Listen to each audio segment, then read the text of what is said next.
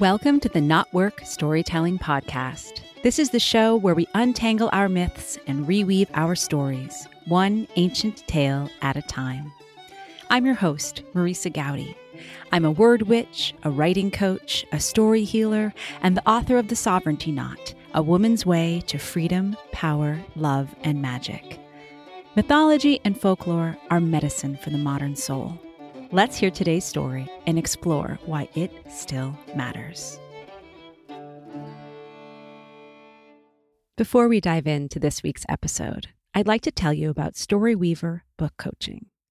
This is support for memoirists, thought leaders, and creative entrepreneurs at the beginning of their writing journey. You've got stories to tell. You feel like you've got a book inside of you.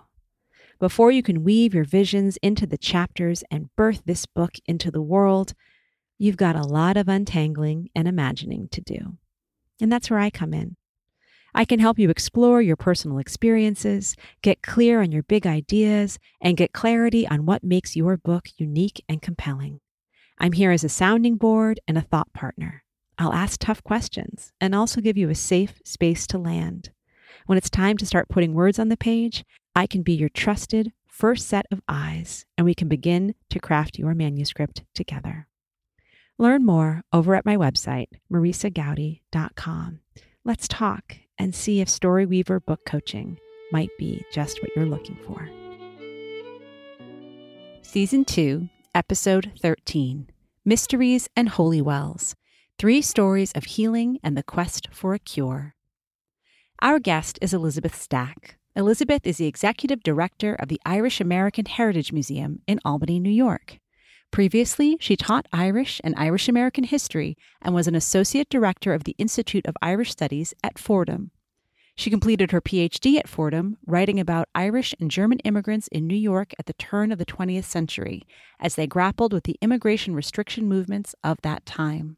She has a master's degree in Anglo-Irish relations in the 20th century from University College Dublin.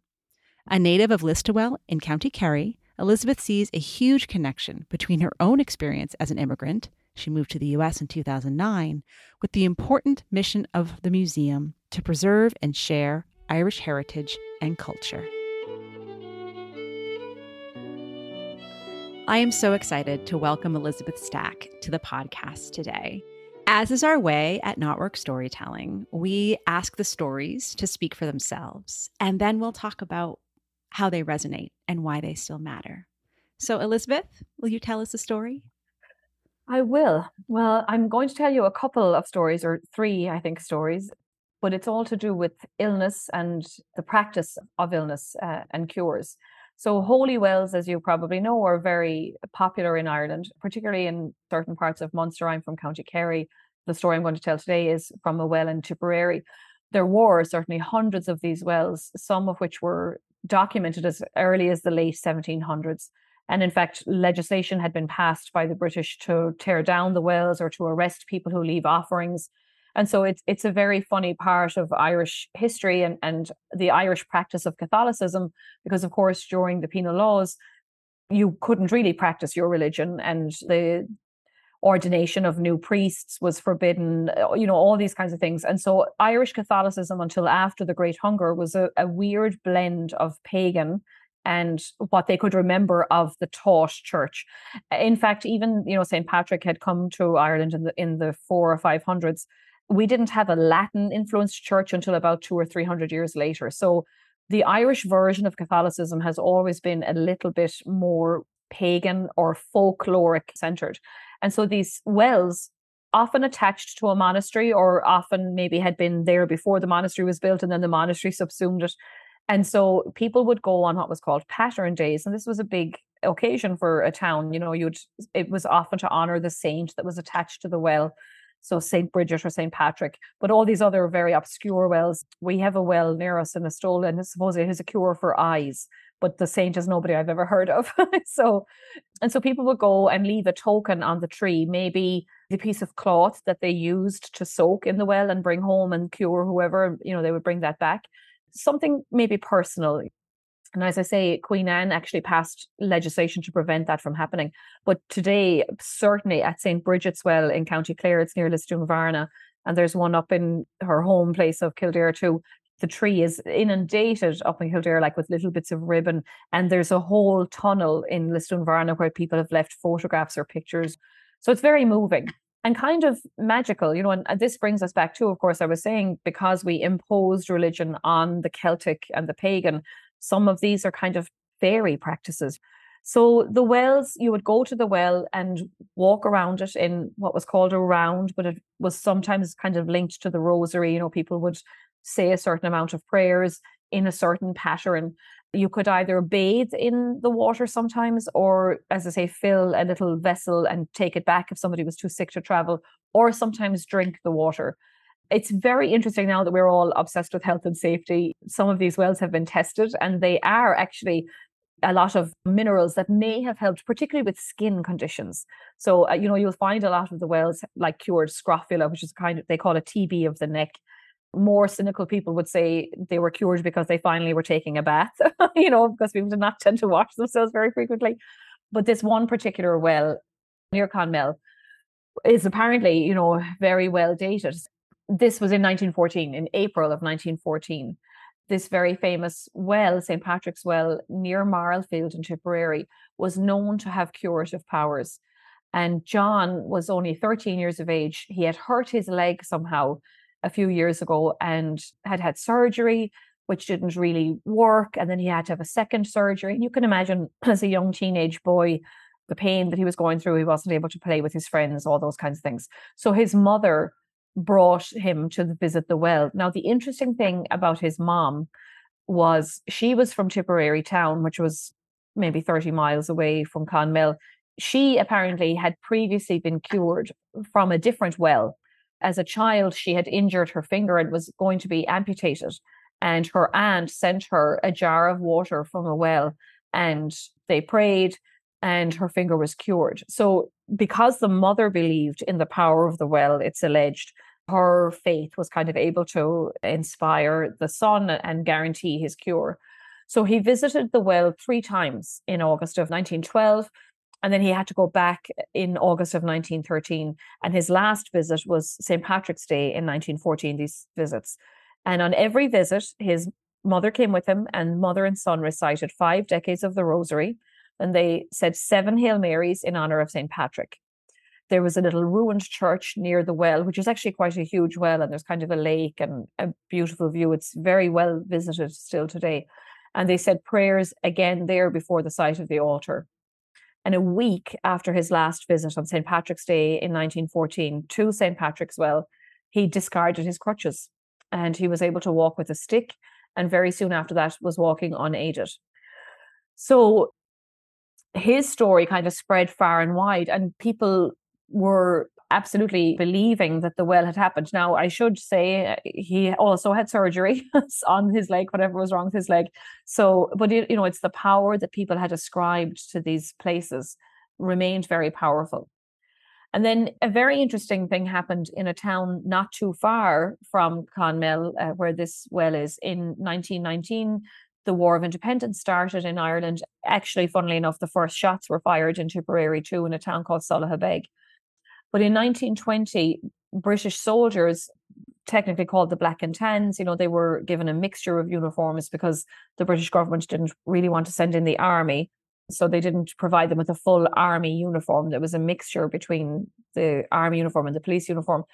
The Northamptonshire Regiment attacked Templemore, which is a town in Tipperary, because an RIC officer, one of the police officers, had been killed by the IRA, the Irish Republican Army, the day before. So they come into this town kind of shooting off their guns. The Black and Tans were sort of infamous for taking their violence out on civilian population and kind of random attacks. And they set fire to a number of homes and businesses.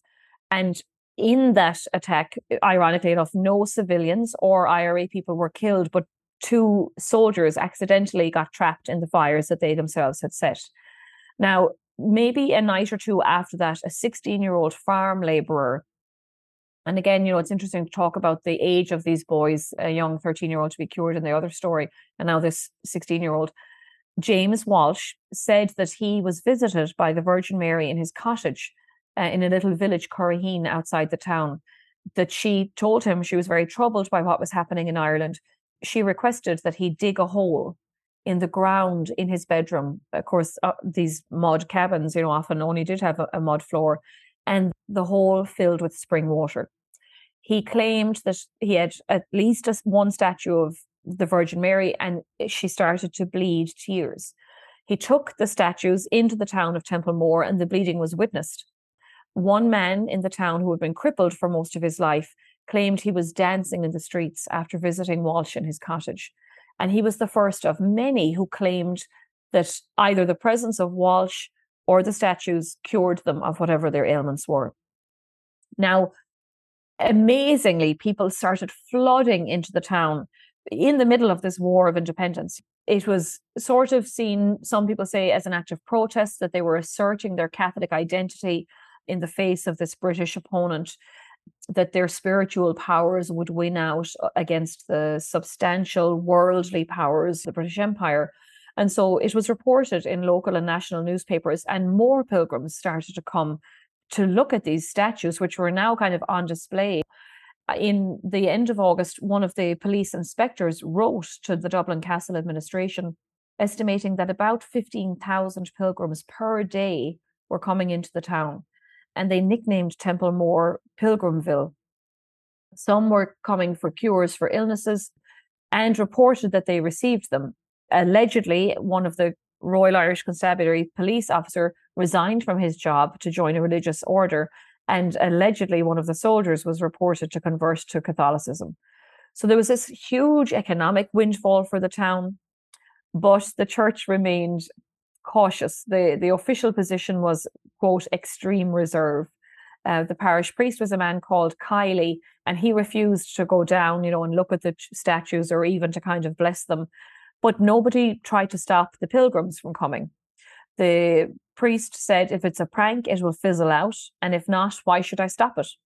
So the IRA commander, James Leahy, noted that the older church were more skeptical of this young boy, Walsh, who claimed to have, had this Marian apparition. But the younger clergy were very enthusiastic about his claims. So one of the statues, there was 3 statues involved. One of them was given to one of the local police constables named Winsey, and he put the statue in the barracks, kind of on display. I'm not sure if he was displaying it or kind of had he taken it away so that the power would be cut. But in fact, a lot of the RIC, these policemen, were Catholic Irish. It was a job that people did back in the day. So these were not like foreign British soldiers occupying. So this statue that they put in the barracks was said to be bleeding as well. And in fact, pilgrims tried to siege the police station to get in to enter it. So they had to remove the statue from there and put it on display in a public order. And so eventually the IRA kind of take over, because they have to organize the traffic and help the pilgrims and basically keep order. They did not appear in uniform in the streets. So it was kind of an undercover IRA. But neither were they arrested by the Crown forces, which is kind of impressive, because this is in the height of the violent year. 1920 was a very violent year for the IRA. So the IRA commander, James Leahy, imposed a levy on traffic that was coming into the town. They raised donations, and all of this money went to the IRA, apparently, to help them buy arms. So, now maybe we're seeing the origin of the story. But, they kept order in the town. He apparently reached out to the director of IRA intelligence, Michael Collins, and there was a little bit of back and forth apparently up in Dublin about what to do with this. Should we allow these kind of pilgrims to keep going? And apparently Michael Collins kind of dismissed somebody who was very non-believing. And he said, well, one can't take any notice of what you say because you have no religion. So, Michael Collins tacitly let it go. So unfortunately, the war did start up again. Soldiers were attacked, 2 constables were killed. The town was maybe going to be attacked. So Walsh's cottage had to be emptied out. The statues were taken back. In fact, one of them was gone up to Dublin. And apparently, when Michael Collins got his hands on one of the statues, it had been rigged internally with a fountain pen insert. And there was kind of an alarm clock set up. And so at certain times, this fake blood, whether it was ink or animal blood, would come out. So nobody knows if James Walsh was a spy. Had he done this at the request of the IRA? He ended up leaving Tipperary and actually going to Australia and lived there for the rest of his life, never returned to Ireland. So no one is sure if it was like a prank from this 16-year-old boy that got out of hand, or was it a money-making operation in the name of the IRA? Although most people admit the IRA had probably nothing to do with it to begin with, that they were able to sort of take over in the end. But there's a book was written recently about this called The Templemore Miracles. And it's so interesting to me that, in the middle of a war, for a couple of days and weeks at least, this town finally saw peace. And so you wonder, what was going through the head of that 16-year-old boy when he said he had his vision. Which then brings us to my last story, which is set in Limerick. And I think it kind of just encapsulates all of these things that we've been talking about, the poverty of people, and it's to do with my grandmother. And of course, Ireland by now in 1920, I alleged earlier on that religion was not a huge part of Irish life until after the Great Hunger. And so people had now had what was called the devotional revolution. There was a lot of discipline imposed on people and how they practiced their religion. The anti-Catholic laws had been repealed in 1836, but the famine was so devastating to the population and the demographics that it took a long time before that could kind of be re-established.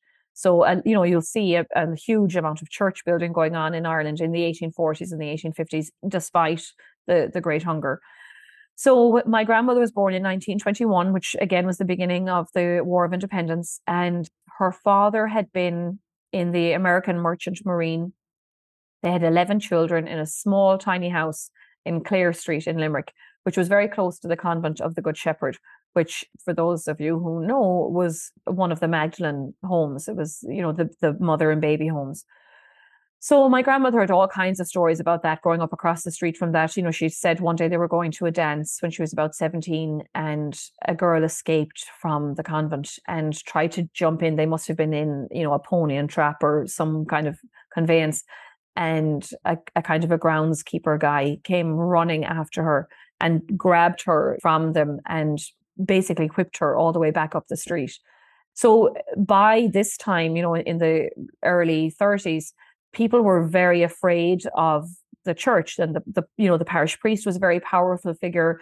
They passed a law in, I think it was 1935, that banned dance halls and dancing at the crossroads and things, which was a very, very integral part of Irish culture life, particularly in rural communities.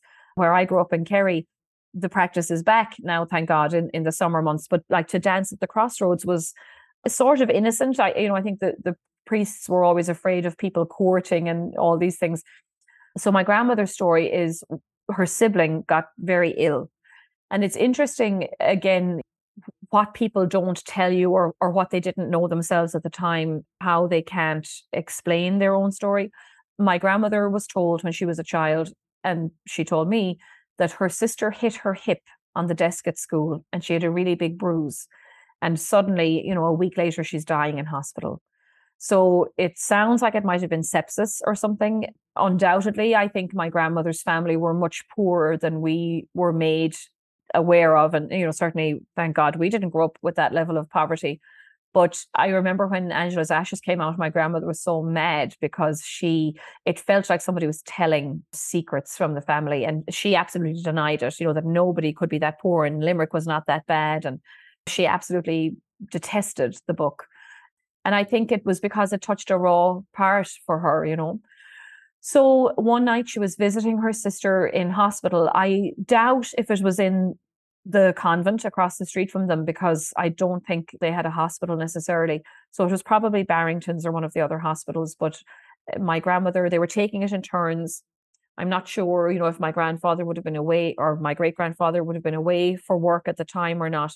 But apparently the siblings were taking it in turns to stay with Philly, her younger sister. And she was nicknamed Philly Drumstick because she had a gap in her teeth. Well, that's not why she was called Drumstick. Sorry, she had a gap in her teeth. I only know two things about her. She had a gap in her teeth that she could whistle through. And she loved what was called like a drumstick. It was a penny toffee or something that they could buy at the local store. So they obviously didn't get these treats very often, but she loved them enough that they called her Philly drumstick, because of this toffee. So my grandmother was with her the night before she died.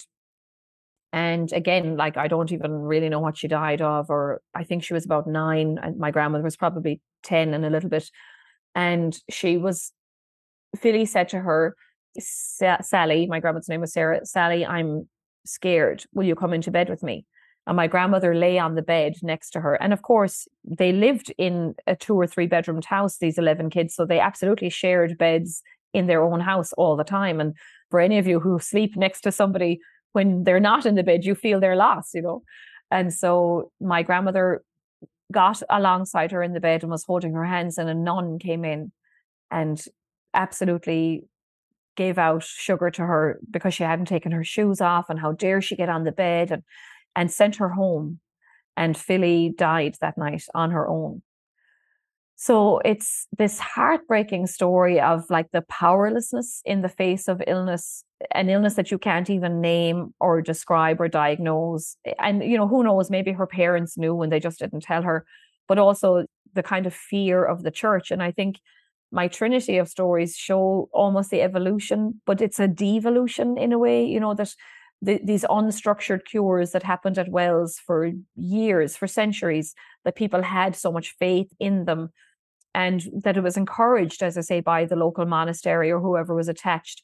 And then this kind of period in the middle in 1920, when Republican Ireland was rising and they were gaining independence, and for a brief moment, this use of the Catholic religion and the belief in the religion helped one town at least find peace for a little while. And then by the 30s, the power had gone so much to the structure of the church that the humanity was totally gone out of it. And so you think of Patrick, this 14-year-old boy who was able to bathe in the water and kick off his crutches, to, a 9-year-old girl 15, 20 years later, not being allowed, sleep with her sister in the bed in a hospital because it's not what you do. So the propriety of things had totally dehumanized people's experiences. Oh, wow. Elizabeth, it strikes me that we're going to be releasing this in October. We're at a time when we think about spirits, we think about, with Samhain coming, with Hallows Eve, as well as thinking about whether or not what happened in 1920 was a prank, which is a little bit of Halloween in there too. But in thinking about Philly Drumstick, she would have been just about 100 right now, right? And that we have this opportunity to remember a life that ended entirely too soon. Thank you for bringing her to us. Well, it's so sad, I think, that my grandmother died in 2004, and you always say, she told us these stories again and again, and sometimes you'd kind of get bored, like, oh, not the Philly drumstick story, and now that we don't have her, that we can't clarify those details, it's kind of heartbreaking, because all of her siblings are dead. And I know some of my mom's cousins, might know more of the story because they stayed in Limerick. My grandmother married a Kerryman and moved down to Kerry. So I'm sure like people in the family know a little bit more of the detail, or were more curious. My grandmother, right, I think, chose to not dwell on the past. Even though she told us those stories, she didn't ever like interrogate her own memories of it, or, she was never, oh, I wonder what Philly did have, like, it sounds weird that you would die from banging your hip. She never wanted to question it. Right. And of course, as your podcast and us as Irish people, stories are so important to us, and to fill in those gaps. Or so when you have a half told story, it's this kind of niggling thing that you can't ever really be satisfied with, because there's more to the story. Right. And I just imagine your grandmother as, an 11-year-old girl, probably mortally terrified she might go bump her hip. Absolutely. And how much trauma gets buried in there to say, opening that box up to tell it as a story. Yeah. It would be entirely too hard, especially knowing what her reaction would have been to Angela's Ashes and Frank McCourt's work. Like, there was a lot there that she just wasn't ready to wrap up in a tale she could tell grandchildren. Yeah, absolutely. And, Mm. it's like she never spared us. Her stories were, looking back now, very harsh, like because she did live opposite that convent. Yeah. And, she told me her best friend lived next door. They were Clancy's as well, but no relation apparently. And Rita's Rita Clancy's father was widowed and he married again very quickly, as Irish men, tended to do. And of course, very stereotypical, stepmother, wicked stepmother, Rita Clancy had beautiful hair and apparently her stepmother was jealous of her and the mother cut her hair. But now you're thinking like TB was rampant in Ireland at those times. They cut your hair often for fevers or, lice and Right. you wonder if there was a health reason behind the cutting of the hair that my grandmother never knew or didn't appreciate, but all of her stories were just, I mean, some of them were funny and they had great times. She was very close to all of her siblings. There was always a kind of a just wait because something might happen. There was a kind of a darkness that they lived with, I think, that is thankfully gone from a lot of Irish homes. But yeah, as you say, her own, like she retained definitely like a very strong faith, Mm. not necessarily in religion. She didn't go to church, which was funny. Like she would watch mass on TV or listen to it on the radio, but she believed like in Padre Pio. Hmm. She had a little card of his. She believed in Saint Teresa. It was very funny. Like she loved the pagan symbology behind religion all her life. But Right. not necessarily the structure of the church. Well, Hmm. that's what mystics do, right? Is they Yeah, find that the mystery and the magic within that offers that spark, yeah. which really escapes the structure of Hmm. sitting in the harsh pews and going through Hmm. and having lived across from a Magdalene laundry would certainly Yeah, get you thinking, I want to stay as far away from those straight lines and angles and prison cells as I yeah, possibly could. yeah. Oh, Absolutely. yeah. Well, and when I was 9, my mother had a baby, and of course, you're running around like a little mother hen. And my grandmother lived with us sometimes, and I stupidly, like my mother asked me to warm her bottle, and usually you would put the bottle into a jug and pour the boiling water into the jug, and I just was like not thinking. I Mhm. had done this, 100 times, so I held the bottle in my hand and poured the boiling water over my hand straight from the kettle. And I was crying. My hand was red. It was not blistered, but very, very sore. And I went to bed. They put Sudocrem, which is just like lavender. It's not medicinal. They put Sudocrem on my hand and I went to bed with my hand absolutely throbbing. And I woke up the next morning with not a mark on my hand, no pain. Like, and I said to, my God, my hand, I thought we'd have to go to the doctor today, and my grandmother said, oh, I rubbed it with Padre Pio's relic. And, it's one of these things that I sometimes kind of think, did it even happen to me? Because, I wasn't aware of it. I was asleep at night, Mhm. but her faith was so strong, and I Mhm. mean, maybe it wasn't third-degree burns, it was just boiling waters. But at the same time, there was, for me, as a 9 or 10-year-old, there absolutely was an element of, ooh, like I've magically been cured, Yes, Hmm. absolutely.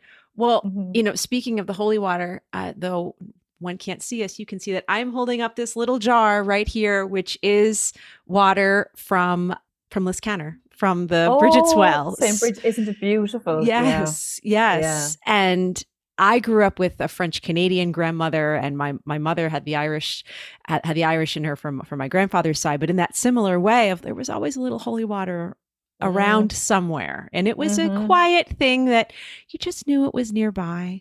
Yeah, Memories of the French Canadian priests in my family blessing our cars when we drive up to yeah, Canada and sprinkling. yeah, And that was the absolutely. 80s, and it felt like another Mhm. world then. Oh, they must only do that in Canada. Well, it's no, they must only do that when Did it at they're home too? a priest Yeah, born in the 20s, right? yeah, yeah.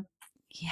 I think, a lot of people would still have those kind of, I was going to say superstitions, but Hmm. you would still bless a journey or, people. Absolutely. I think a lot of people that fly, are Right. quite nervous. And I must admit, I say a prayer every landing and takeoff. Yeah. Yeah. Right. Hmm. Right. Hmm.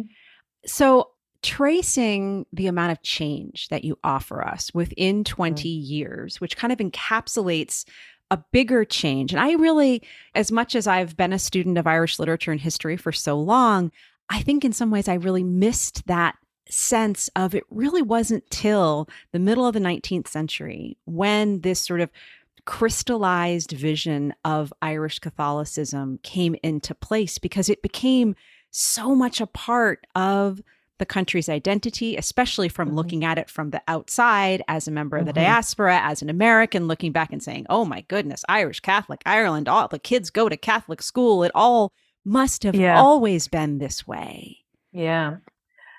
And it's not. That's a very interesting point, Marisa. And actually, it's almost the opposite. I would think, to be honest, that particularly a guy like the Archbishop John Hughes, Dagger John, that founded Fordham University and the Immigrant Savings Bank, it was actually Irish America, I think, who kind of superimposed the sort of middle class values, because Catholics had experienced a lot of negativity when they come to America. And I think we forget that. Actually, we're very proudly Irish today, and everybody wants to be Irish on St. Patrick's Day, and you forget that there was this massive anti-Catholic nativism in the 1830s through the 1850s, where churches were burned, and all of those nasty cartoons right into the 1870s and 80s, that it was really thought that Irish Catholic immigrants could not become good American citizens, Right. because they did not know how to be small or Republicans. They owed their allegiance to the Pope. Mm. So there's two things going on. You have the devotional revolution happening at home, but you have a kind of a similar revolution happening here in New York, where particularly John Hughes in New York, or other leaders throughout the country, were adamant that Irish Americans prove themselves to be good citizens by adhering to the rules of the church, but also by adhering to the civil rules, and so I find that kind of fascinating, that all of this is springing up. And then in Ireland is becoming much, much stricter in the 20th century in independence. Mm. So, we have our Taoiseach, which Prime Minister at the time, Eamon de Valera, very Catholic, very insular, wanting to kind of eschew any progressive outward looking, like he's everything that Ireland needed to succeed it had within itself. So as I say, they banned the crossroads dancing. There's no kind of investment in anything. And for a long time, it was the greatest honor of your life, if you had a child who grew up to become a nun or a priest. Right. And every family hoped that one child would have a vocation, both in Irish America and I think at home.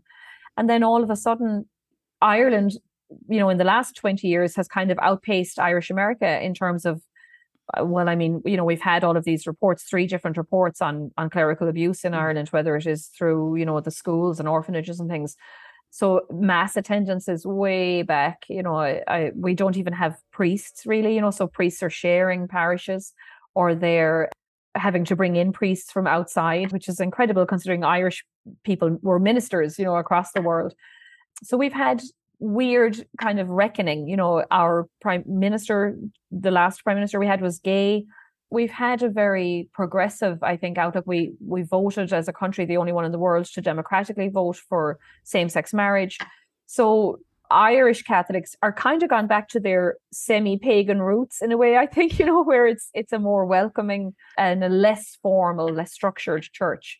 People like the tradition, I think, of church. I know several people who have married within the church, and they baptize their kids, but they're not necessarily daily communicants by any means, or going to church even on a Sunday. And I think they're happy with the ritual and tradition, and they're happy with their spirituality and faith as it is, without the need to practice Catholicism. So I think that has been a very interesting journey to watch, while I've lived in Ireland and then moved here to see how Catholic Irish America can be at times. It's kind of interesting. Well, where you and I most recently met was at the Irish Echoes campfire event.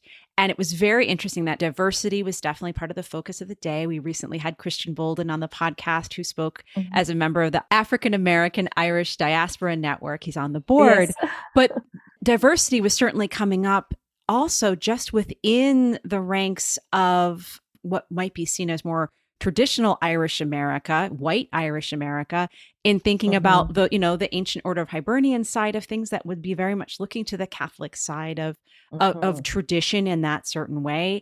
And it was very clear at the event too. It's like, this is a pro-choice marriage equality country that everyone's looking back to.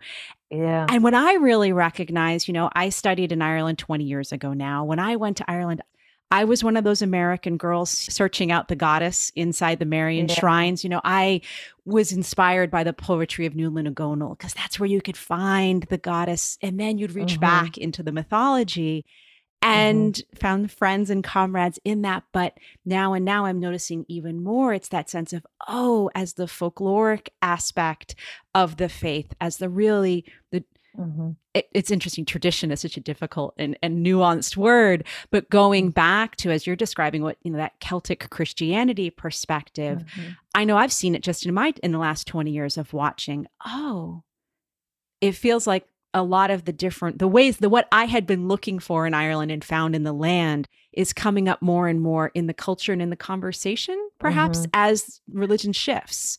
I think absolutely. Ireland was a weird country, I think in the 20th century. And just from a historian's point of view, even, we have a strangely matriarchal society in lots of ways, although a very patriarchal form of government, particularly in independence with De Valera. And Mm-hmm. so, like, women had been at the forefront of like the Common Man movement, during the 1916 Rising. He always sidelined them. He wouldn't allow women to fight. In his 1916 barracks when he took over, Countess Markievicz led another battalion.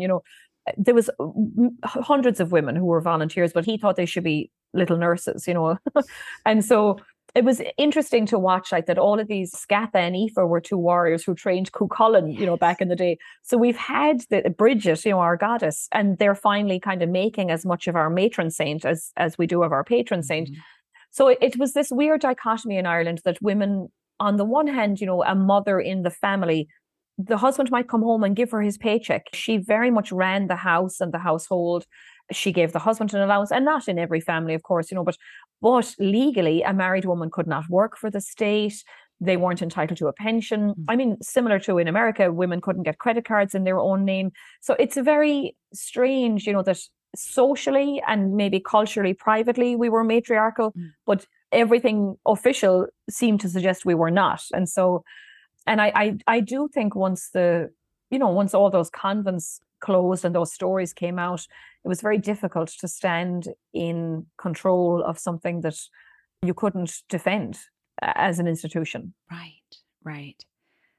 I'm wondering if I can draw a good parallel here because I don't want to essentialize femininity and the matriarchy and healing, but it's very Mm, interesting to think about. We're here to tell stories of healing. We're thinking about that, the use of the holy water. And mhm, then we start discussing the different roles of women. We start discussing the mhm, different ways that femininity and the matriarchy come to the fore. And it's so interesting. It's almost just cycles or waves of this mhm, crest and then this repression, this sense of we're mhm, going to go back to these ancient remedies. And then there's mhm, going to be a new way in which, oh no, we need to trust in what the priest says. We need to trust in what modern medicine is.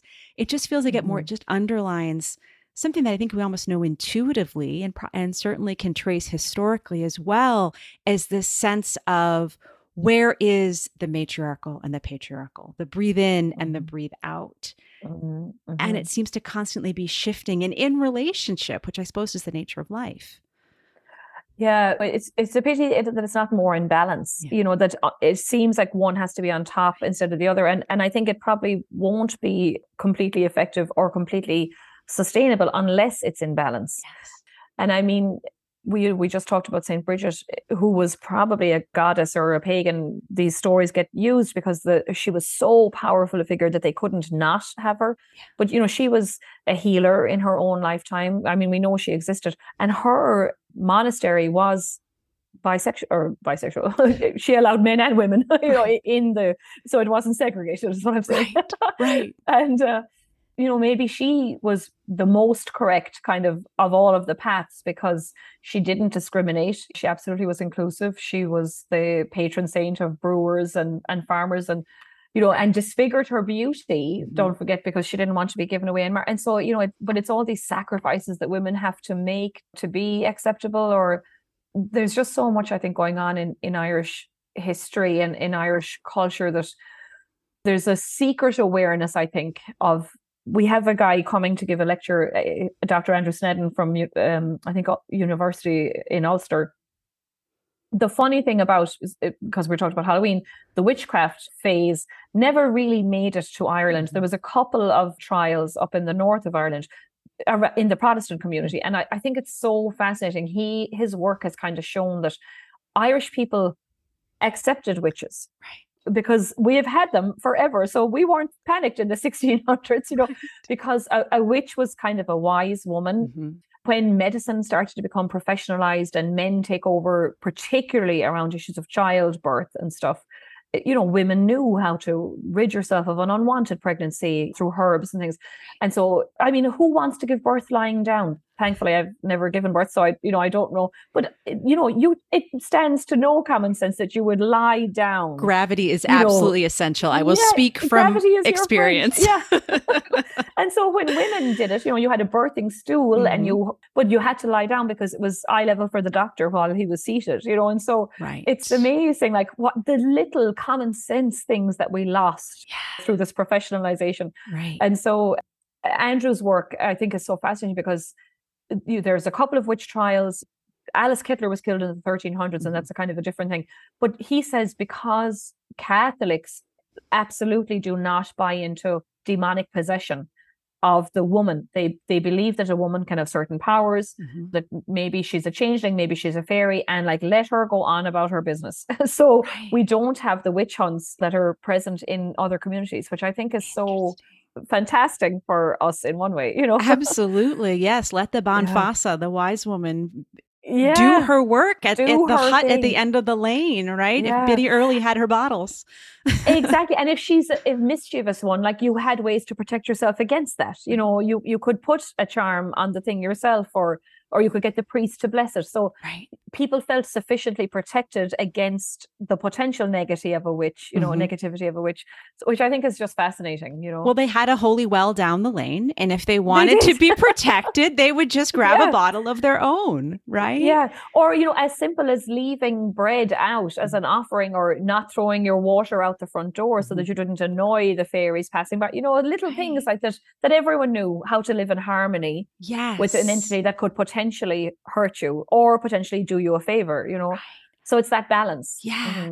Just to kind of offer, well, it's a plug for a previous Knotwork Storytelling episode, but that really speaks to this essence of balance and refers to Bridget.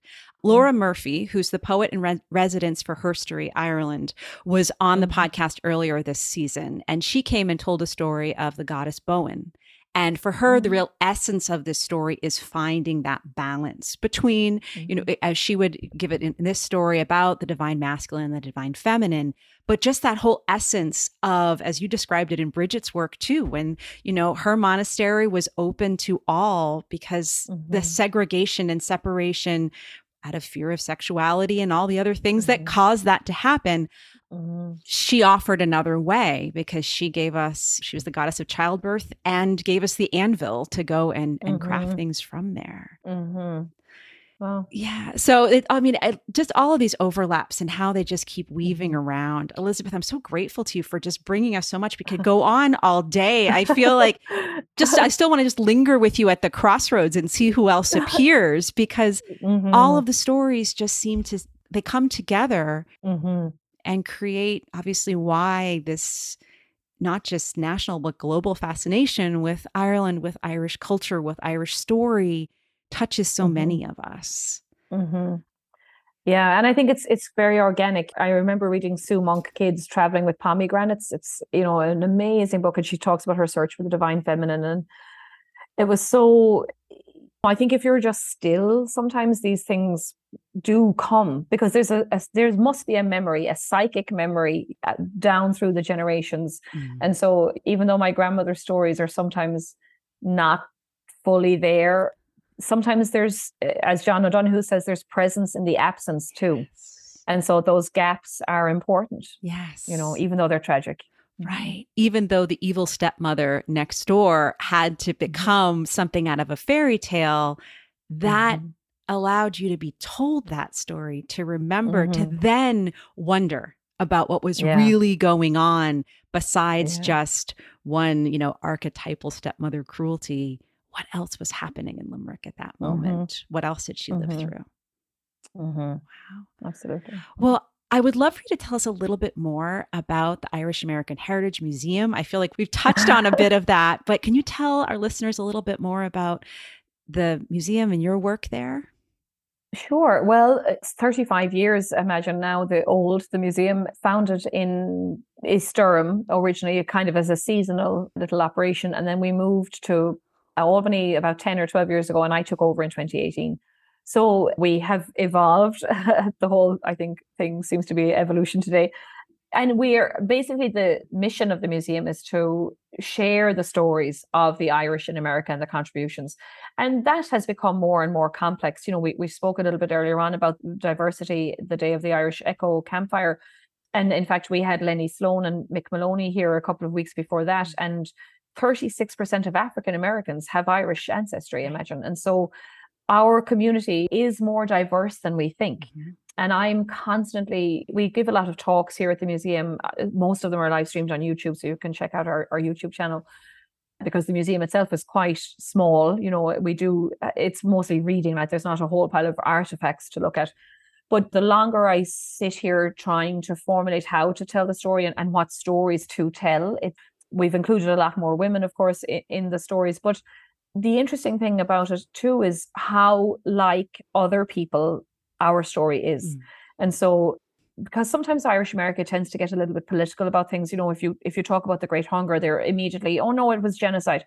No Irish historian calls that period genocide. It may be for semantic reasons, because there's a strict legal definition of genocide that period just does not fit. This was how the government dealt with poor people in England.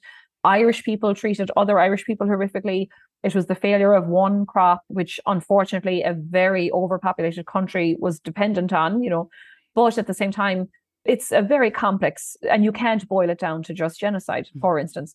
But then at the same token, a lot of Irish Americans are very anti-immigration today. And so, you know, you kind of can't hold both ideas, I think, in your head at the same time. You know, that just recently when we saw those refugees, not illegal immigrants, but literally refugees, being transported from one state to another without their knowledge or approval or without the correct paperwork. We still talk about the Great Hunger, people dying on coffin ships 160 years ago, and we don't see the parallel, you know. Right. So that's kind of, without getting political about it, that's the mission of the museum, to try to create empathy, that if our story is worth telling 175 years ago, and it is the 175th anniversary of Black 47, the worst year of the Great Hunger, if our story is relevant today from back then the fact that it's still happening today to other people should also move us. Right. And I see that as being more and more the mission of the museum, that we're not kind of putting up shrines to some misremembered past without saying what's happening currently too. Right. And it just really underlines how much empathy and storytelling and education are intended to inform politics. And that is not a political statement. It is a sense of, let's all sit and look back at various perspectives, at well-researched perspectives, and listen to human stories told in the past and in the moment. That's the only way we change the world for the better, not with another slogan. Yeah, absolutely. And it is, you know, if you can feel sorry for your ancestors, you know, that, oh my God, nearly died on a coffin ship and walked down from Montreal, then you can feel sorry for migrants walking from Venezuela today. Right. And so I think those stories are so important, and it's not to take from the suffering, you know, or to take from the delight that we have that we survived all of that, but it's so important to, as you say, like, do something with the story. You know, you have to be able to internalize it and understand what it means. Right. And definitely, even as a museum, you know, we don't want to be dusty relics in glass cases that nobody can touch. You know, it is more about reaching people, you know. So I'm very proud of the work we're doing, and, you know, we're getting bigger and better. COVID was a mixed blessing. I think we panicked initially because we were a bricks and mortar institution that had to close its doors, you know. They say 30% of New York museums will not reopen. Wow. So these little entities and house museums, that kind of thing, that's a lot of material culture to lose, and a lot of stories and memories to lose. And we had to adapt, and we adapted by telling the stories literally instead of on the walls. And so, we have a huge program for October, to be honest, and right through the year. And there's over, 100 and something videos on our YouTube channels of other topics. So, Oh. I encourage everybody to look it up. Yes, I'm happy to share those links. And I just want to, as a plug for how much I enjoyed going to the museum, I brought my 12-year-old daughter to see Mankan Magan's Aran Agus Im. And certainly he's somebody who's making Irish language and culture come alive in all new ways that are yet so ancient, and just such a wonderful thing to be able to drive up an hour from New Paltz up to Albany to see you. Yeah. So look forward to seeing you. It was great. And Mancon's was amazing, that the language and relationship to the land, that if we lose that, I was fascinated by his work, because he was talking about the Irish had how many words for milking cows, and for the sound of a cow bereft of her calf. Yeah. And if we don't use that, and now we have industrial farming, like, what is that doing to us as a people? It was, it was fascinating, I think. Yeah. I mean, it just brings us back to the land. It brings us back to the waters that flow. Ultimately, that's where we come from. That's where our healing always returns, with a bit of sparkle and spark from the skies, however we want to look at religion and mysticism. Yeah. But it's ancient knowledge, it's ancient, and we have to keep uncovering it. Yes. Well, Elizabeth, thank you so much for coming and helping to uncover some stories from the last century and to reach so far back and beyond and into the future. Thank you for having me, Risa. It was great. Thank you for listening to Knotwork Storytelling. Please subscribe and review the show on your favorite podcast platform, and do share this episode with other lovers of myth and story. By the way, everyone is a lover of myth and story, even if they've forgotten. You can find out more about my writing, my book, my courses, and how to work with me as a coach, as well as my online community, The Heroine's Knot, at marisagowdy.com. Follow the show on Instagram at Knotwork Podcast, and join our listeners group on Facebook. Gratefully, I live, write, work, and record this podcast on the ancestral lands of the Munsee Lenape tribe, whose name means original people. Remember, ancient stories are medicine for our modern maladies, and your stories can help heal the past, anchor us into the present, and create a more beautiful, sustainable future.